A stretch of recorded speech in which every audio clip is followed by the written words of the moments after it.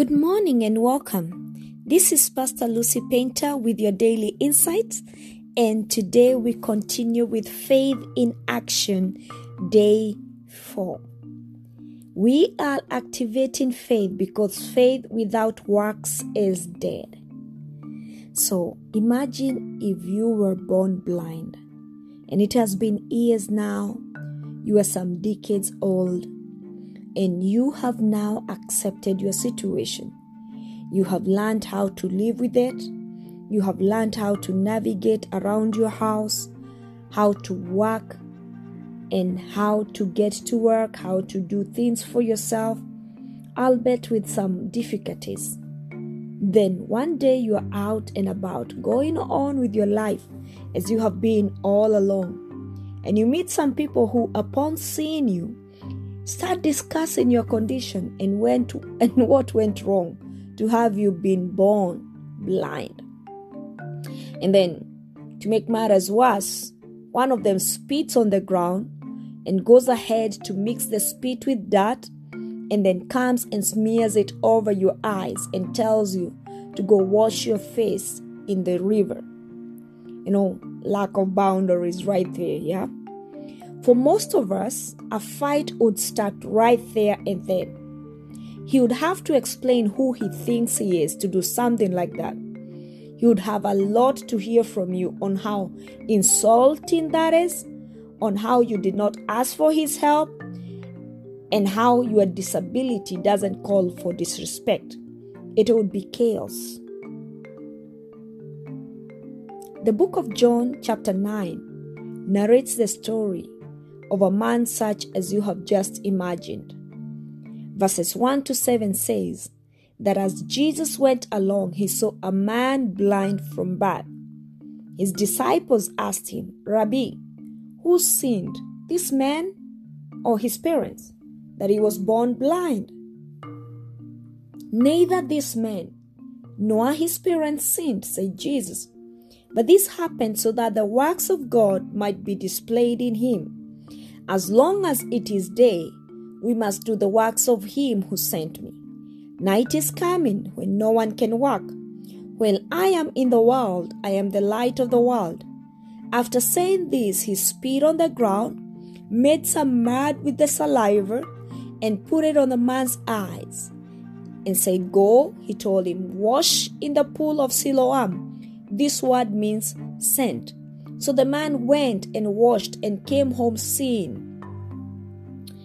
It's important for us to understand that this man had not asked for help. And being that he was blind, he had not seen the face of the man who had put mud on his eyes, making his situation worse. He had heard the men that were with him discuss him in not so favorable words. But upon being told to go wash the mud off his eyes by the very person who had put it there, he just turned and went to the river, to the pool. He did not question the man's intention. He did not fight back for the seemingly unjust treatment. He simply obeyed and went away to wash his face as he had been commanded. This is a man who has the perfect embodiment of misery.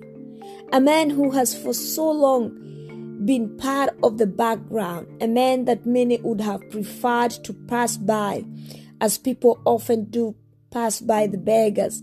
This is a man for whom there seemed to be no hope of restoration. But that day, in the strangest of ways, he met Jesus. Had this man not had faith that there would come a day when his eyes would be open, he would have questioned the entire process of mud smearing and going to wash his face in the river. The obvious speculations and questions in the minds of the people regarding the origin of his blindness did not cloud his belief in Jesus. He had a faith so strong that when the very first chance that his sight could be restored came up, he did not try to rationalize things. He acted in absolute obedience and faith. He went ahead and put his faith into action. And he came back seeing. And we would think that that's it. He was blind, but now he can see. He acted in obedience. He came back, he could see. And we know that the Pharisees were always on the lookout for anything that Jesus did that went against their laws. But seeing that they did not question Jesus' use of Spiro, it is possible that the people of the day believed in its medicinal value. This is me just thinking out of the box. I think it would even be safe to assume that this had already been tried on him or someone else, and it did not work.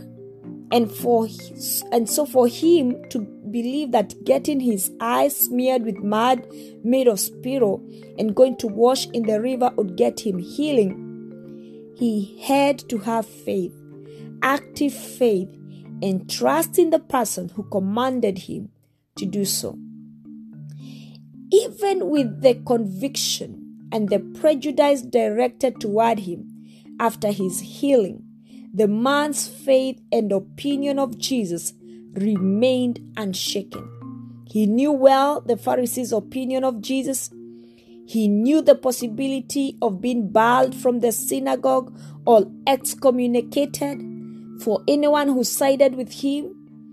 But he still stood his ground and declared without hesitation that he believed Jesus was a prophet, because after he came back seeing, he had to defend his faith. And this is one of the most important things, that we have to really activate our faith. You know, it came to a time that he went through so many obstacles. He had to jump so many hoops. Even his parents were called out to testify on his behalf. But because of fear of the Pharisees, they could not testify about his healing. And instead, they let him answer to the Pharisees on his own. But he remained steadfast in his faith. The Bible says that when the argument he presented them with did not sit well with them, they resorted to abusing and accusing him of having been born in sin. But even this was not enough to dampen his faith.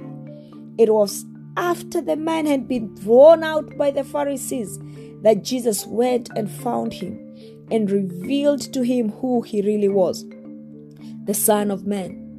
Verse 38 of John says that the man, on learning this, he said, "Lord, I believe," and he worshipped Jesus. Isn't this the kind of faith just powerful? The kind of faith that made this man believe in the power and intention of the man who had healed him before he knew his true identity. The kind of faith that made him obey a man he could not see when he told him to go wash his face in the river. The kind of faith that made him declare his royalty and stand by the person who had healed him in the face of such atrocity. This is the kind of faith that we call active faith. A faith that you are ready to put into action. A faith that responds to the unseen God and his promises. A faith that does not shy away from taking bold action. A faith that acts in obedience to the word of God. This is the faith we are talking about. Faith in action. This is Pastor Lucy Painter with your daily insight, and this is Faith in Action, Day 4. Shalom.